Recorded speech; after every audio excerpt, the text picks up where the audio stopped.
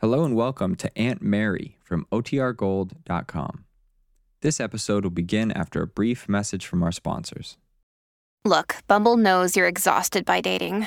All the, must not take yourself too seriously, and 6'1" since that matters, and what do I even say other than, hey? Well, that's why they're introducing an all-new Bumble, with exciting features to make compatibility easier, starting the chat better, and dating safer.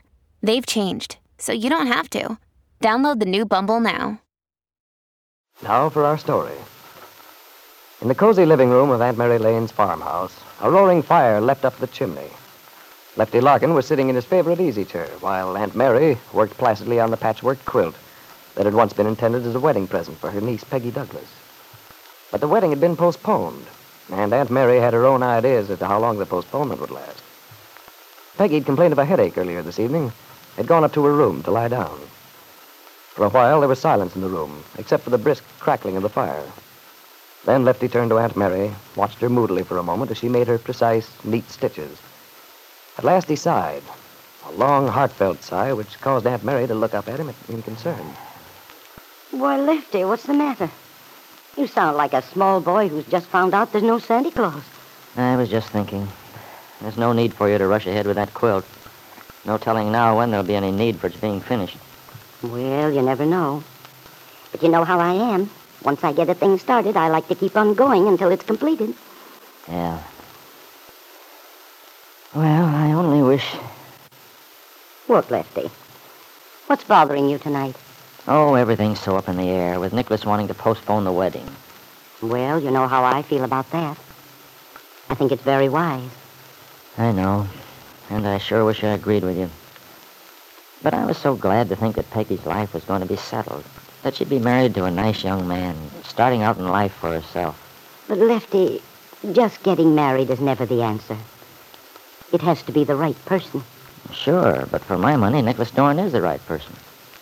Well, apparently Nicholas himself isn't so sure about that. It's the same old story.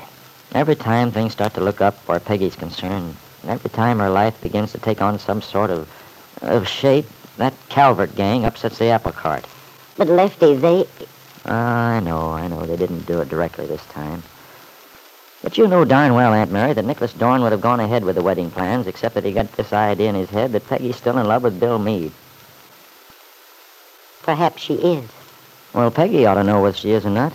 She's never said anything to me. There's something funny about that Calvert thing, too. I don't understand. Oh, now what? You are in a mood tonight, aren't you? Yes, I am.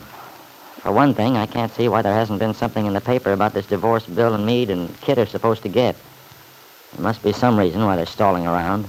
Oh, well, I can tell you something about that. You can? Well, what is it? I had a talk with Bill the other day. Ran into him on the Kenmore Hill Road, just as I was leaving the Stones. Mm-hmm. Oh, what'd he say? Well, it's rather odd. I confess I don't understand it myself. But it seems Ben Calvert made Bill a proposition, you might say. Ben did? Yes. It's very strange. Not like Ben at all. Why? Ben is not a man to suggest a compromise unless... Well, what's the deal? What's Ben up to? Well, it's sort of hard to believe. But the fact is that Ben offered Bill a divorce. That is, he said that Kit would go away somewhere and get a divorce quietly. Well, that's just what Bill wants, isn't it? I suppose he snapped at the chance. No, wait. That's not the end of it. There's a catch. Ben said Kit would give Bill the divorce on the condition that Bill would relinquish all claim to the baby, to his son. Oh? Is that all? Well, it looks like Bill would take Ben up on an offer like that. He doesn't want to be nursemaid to a baby a few months old if he really wants to be free from Kit. But, Lefty, the baby is Bill's son. He loves him. He wants to bring the child up himself. Well, that's about like Bill Meade. A man all alone with a kid. Why, he'd never win out in a million years if he tried to fight it out in court. He's surely smart enough to know that. I think Bill realizes that it won't be easy. Yes, you may be right. But this case is somewhat out of the ordinary. You never can tell what a judge would decide. taking everything into consideration. Well, I'll bet it'll never come to that. No. Bill Meade will jump at a chance to get his freedom. I'm afraid. Why do you say you're afraid, Lefty? You mean because, Well, Aunt Mary, with Nicholas postponing the wedding, I'm afraid because I just don't like the idea of Bill Meade being around loose. He's been enough of a headache married to Kit. But having him free and unattached, anything can happen. Well, Lefty, after all, it's something that's entirely out of our control. That's just the trouble. Out of control. Ever since that boy came into Peggy's life, I felt, well, as if we were all tearing along in a car without brakes, heading for a smash. Now I'm afraid it's just about due. At that moment, the young man upon whom Lefty Larkin's gloomy thoughts were centered, the young man Lefty distrusted as the person who'd make Peggy Douglas so unhappy, was standing innocently in the rear of the Wakefield Public Library, looking anything but the threatening character Lefty'd pictured him. As Bill Meade reaches up to take a book from a shelf, a young girl, intently studying titles as she moves along, backs into him. I beg your pardon. Oh, that's a... What, Jane Plummer? Bill, what are you doing here? Why, don't you think I ever read books? Oh, well, I come here so often, and I just never seen you here before. Well, I'm doing a little research for my job. Quiet, please. Oh, dear, I forgot. Yeah, talking in the library is a cardinal sin. How is your job, Bill? Oh, going along all right, I guess. What? I didn't hear you. I said going along all right. Oh, good. Hey, Jane, let's get out of here. I'd like to talk to you. Okay, Bill. I'm finished anyway.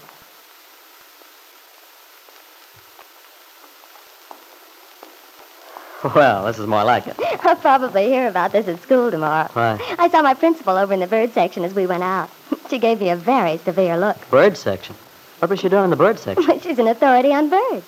She is. Mm-hmm. She can even imitate all the calls. At some of our school programs, Miss Brotherton is a star entertainer. The children love it. You wouldn't think it to look at her. I know. Oh, I really shouldn't laugh. She's awfully nice, and it's just about the only interest she has in life, poor thing. She's an old maid. Oh. Well, maybe she's lucky. I don't think she'd agree, Bill. No. Even though being in love is a lot of grief, somehow I think it's worth it. Yeah, I guess it is. I'm just feeling sort of down in the mouth at the present moment. I understand, Bill. I've heard that things have been pretty rugged for you lately. Oh, I'll live, I guess. After all, I'm not the only person in the world who has troubles. Look at Nicholas Dorn. Nicholas? I don't know what he's got to complain about. Well, it must have been pretty tough for him, postponing the marriage. You know, I thought it was awful decent of him to tell me. Wait a minute, Bill. What? Did you say Nicholas had postponed his marriage to Peggy? But didn't Peggy tell you? Why, no. That is, I haven't seen Peggy for several days, but Well, I saw Nicholas a couple of days ago, and he told me he decided that it would be better if he and Peggy put it off indefinitely. He didn't have to tell me. I thought it was pretty white of him. Yes, it was. But I can't believe it. Oh, Peggy seemed so determined, and maybe I've misjudged Nicholas after all. He's a swell guy as far as I can see. Yes, I guess he is. I might as well admit it, Bill. I tried to discourage Peggy about that marriage from the beginning. I just didn't feel it was right. Well, it's kind of hard for me to talk about it. Oh, I know it is, Bill. Well, maybe I shouldn't say this, the way your life is sort of mixed up at present. But to tell the truth, I've never been able to get it out of my head that you and Peggy, well, that you sort of belong together. Well, that's nice of you, Jane. I appreciate your pulling for me, even though I guess I have no right. Well, Bill, I just want to tell you this. I think it's about the best news I've heard in a long time, that Peggy's not going to marry Nicholas after all. Oh, Bill, I'm so pleased about it. Aren't you? But as Jane turned excitedly toward Bill, she was surprised to see a somewhat bitter expression on his face. Yes, Bill was thinking, it was good news, but what could it mean to him, actually?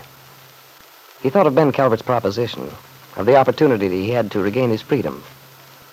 Now that Peggy was free, his own freedom could have meant so much. But then Bill thought of his child, thought how difficult the choice was which confronted him. The choice to be made between his baby son and the young girl he had always loved.